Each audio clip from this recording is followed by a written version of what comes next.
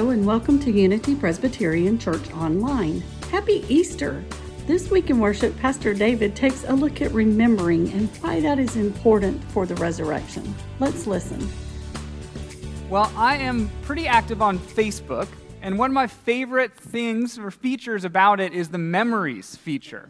Because every day I can go on there, and Facebook will show me a memory of something that I posted on that very day, maybe a year before, or maybe 5 years before, and I just really like that. I like all the different thoughts and memories that picture conjures.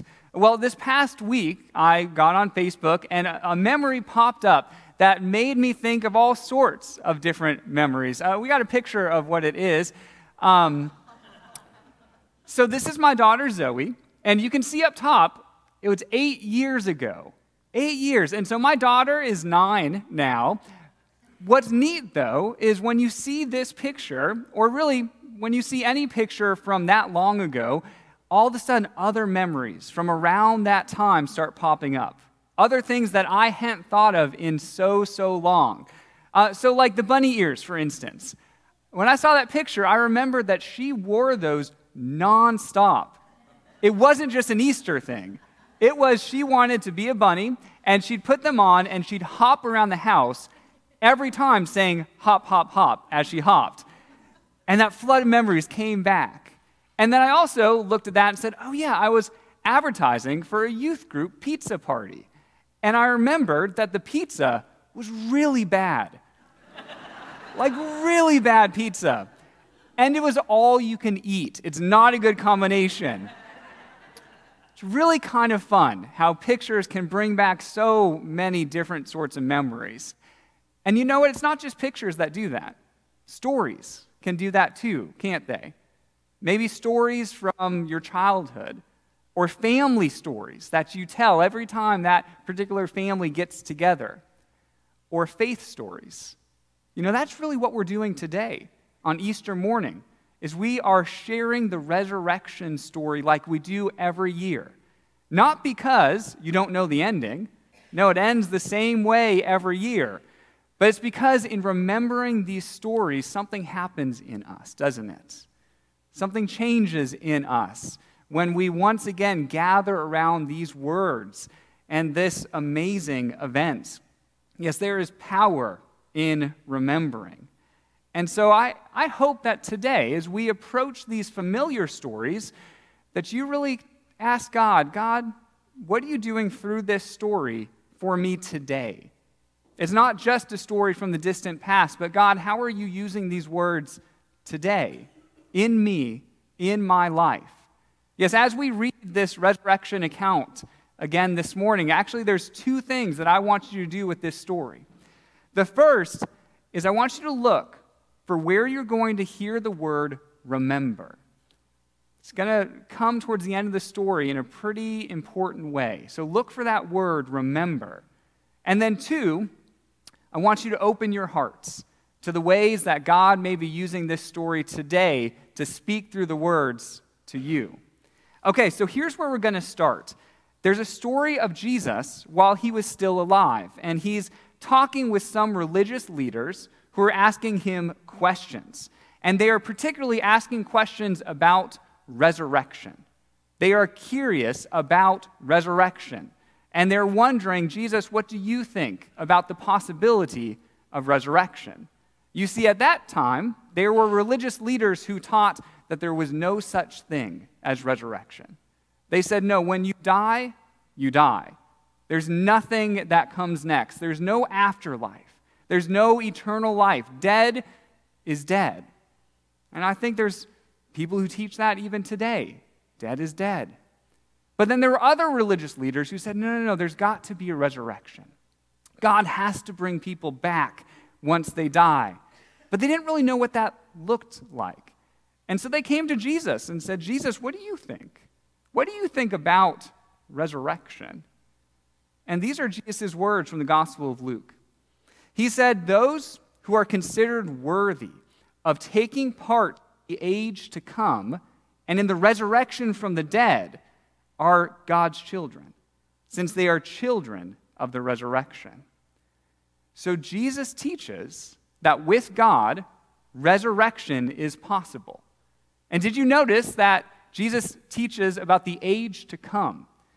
We might call that heaven, or the afterlife, or eternal life, but whatever you call it, Jesus is pointing to a life after this life, the life everlasting. And a little bit later, Jesus says this, that God is not the God of the dead, but of the living. For to him all are alive. Yes, all who are with God are alive. Why? Because God is not the God of the dead, but of the living. So do you see what Jesus is saying here? Jesus is saying that all of those who are connected with God, connected to the source of life, will always be alive. Even when your physical body dies, if you're connected with the source of all things, you are still alive. Yes, Jesus teaches about resurrection. This is the Easter message. Jesus believes that with God there is life after death, and he desires for all people to be what he called children of the resurrection. Okay, so I want you to keep that teaching in the back of your minds, because it's going to play an important role in the story to come. Because after Jesus taught this, he was arrested. He was crucified. He was killed in the most inhumane way possible. And there was no resurrection the next day. And there was no resurrection the day after that. And Jesus' followers, the people who heard this teaching, became jaded. They became disillusioned. And they said, okay, where is Jesus? Jesus is not coming back. They were devastated by Jesus' death. And at that moment, they were not anticipating any sort of resurrection. Now, most of you know that Jesus had 12 disciples who were all male. But you may not know that Jesus actually had many more disciples who were also female. And it's those disciples who decide to show up at the tomb on Easter morning, the first Easter 2,000 years ago. They believe that dead is dead, that Jesus is not coming back, but they want to still go to the tomb because they want to anoint Jesus' body with spices. They want to honor Jesus' dead body. And so they travel at first light and say, we're going to go to this tomb. And here's where our story picks up. It says, on the first day of the week, very early in the morning, the women took spices that they had prepared and went to the tomb. They found the stone rolled away from the tomb, but when they entered it, they did not find the body of the Lord Jesus. Okay, so picture this scene in your minds. The women go expecting to find a body, but they find no body. They go expecting to find Jesus, but they do not find Jesus. So what thoughts must have been going through their minds? Maybe they're saying, well, did we come to the right tomb? Or is there a different tomb we should have come to? Or maybe they're wondering, did someone move Jesus' body without telling us? Or did someone even steal Jesus' body? I bet all sorts of explanations to try to explain to themselves why Jesus' body was not in the tomb were probably swirling in their minds. You see, as humans, whenever we face something that we can't quite comprehend, our minds start working in overdrive to try to come up with a plausible explanation of what it is that we are experiencing. Luke tells us, the author of this gospel, that the women were wondering about this, that they were seeing this empty tomb, seeing the massive stone roll away, and they were wondering where Jesus had gone. And the next verse tells us that while they were wondering about this, suddenly 2 men in clothes that gleamed like lightning stood beside them. Now, these men are later identified as angels, but notice how they're described here. They're not described with big angel wings or a halo or anything like that. They're described as having clothes that gleam like lightning. Yes, these men grab the women's attention because they have a message that they want to deliver. They have a message that's going to be incredibly important for those women to hear. And it's a message that's for us too. 2,000 years later, this is our message today. So let's pay attention to it. We're told that in their fright, the women bowed down with their faces to the ground. But the men said to them, "Why do you look for the living among the dead? He is not here. He has risen." Yes, the angels with clothes like lightning are using the same words that Jesus used when he taught his disciples about the resurrection. That God is not the God of the dead, but of the living. So why do you look for the living among the dead? Jesus is alive. Jesus has been resurrected. Yes, the God that we worship is a God of life, not of death. This truly is the message of Easter. Now, I kind of wonder what would have happened if the disciples would have remembered that teaching. If they truly would have remembered all that Jesus said about the resurrection, would they have had a different experience at that empty tomb? When they saw the stone rolled away, would they have thought differently in their wonderings about what possibly could have happened? Well, that's kind of what the angels talk about next. They talk about this ability to remember. The next verse says this, "Remember how he told you while he was still with you in Galilee that the Son of Man must be delivered over to the hands of sinners, be crucified, and on the third day be raised again." And then they remembered his words. Do you hear this repeated refrain? Remember. Remember Jesus' words. There is power in remembrance. What's one of the first things you do when someone you love passes away? You hold a service of remembrance, don't you?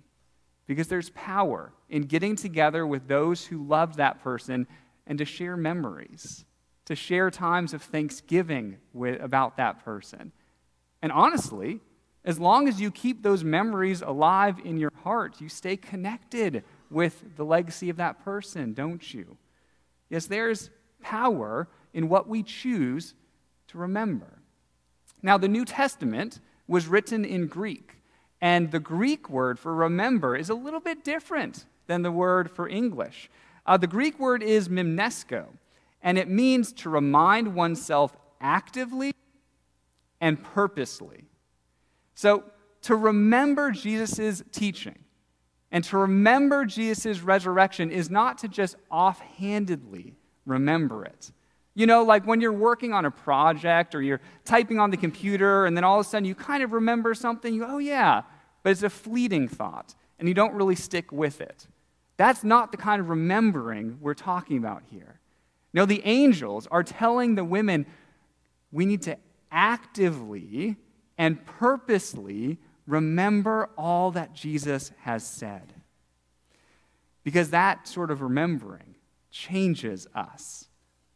Well, honestly, that's exactly what we're doing today, aren't we? It's exactly what we do when we gather together on Easter morning, is we actively and purposely remember the story of Jesus' resurrection, because it is a life-changing story. And so won't you take this a step further? When you're sitting around maybe Easter brunch or supper later today, what if you had every person around the table share a time of remembrance about when God has been particularly active or important in their life? Or even, what if you went off by yourself for a little bit of time today and just silently in prayer reflected in memory the times that God has really shown up for you? How would that affect the way you celebrated Easter today? When I think of the power of remembering this story, I think of, well, what's the opposite of that? You know, what if we didn't do that? What if we didn't gather together like this and remember these stories? And honestly, I think the opposite of remembering is forgetting, right? And how naturally does that come to us, to forget? We forget what God has done, and we move on to the next thing. or we forget the words of these stories and how important they are. Yet today is a reminder to us to not forget, but to take some intentionality and say, no, these are the words that guide me. This is the way that I'm going to base my life moving forward. Well, these women become the first people in the world to share the good news of Jesus' resurrection. And we see who they share it with in the next verse. It says, when they came back from the tomb, they told all of these things to the 11 and to all the others.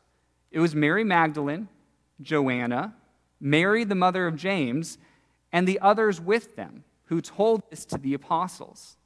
But they did not believe the women because their words sounded to them like nonsense. All right, that's a bit of a depressing part of the story, isn't it? I mean, they're sharing this incredible message that Jesus is not in the tomb. He is alive. He's been resurrected just as he said he would. And the people who followed Jesus the closest, who learned from Jesus over a 3-year period, they hear this, and to them it sounds like nonsense.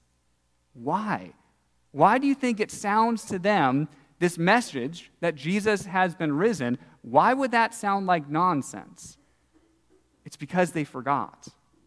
They forgot Jesus' teachings. They were not remembering the times when Jesus said, this is what's going to happen.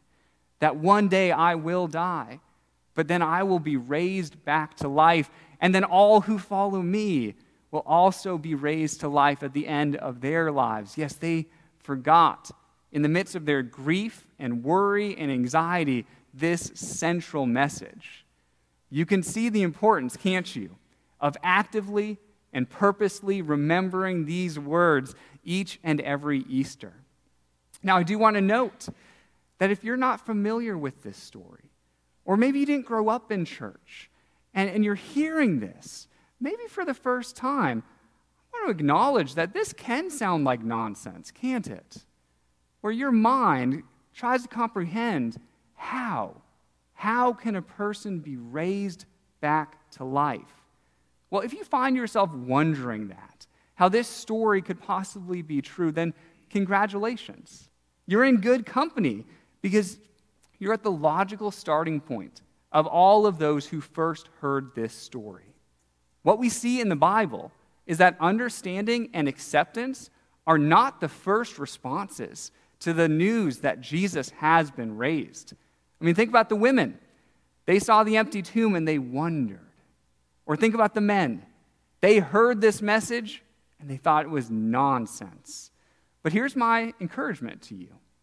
Don't stop there. Don't let your first response be your last response. Keep digging.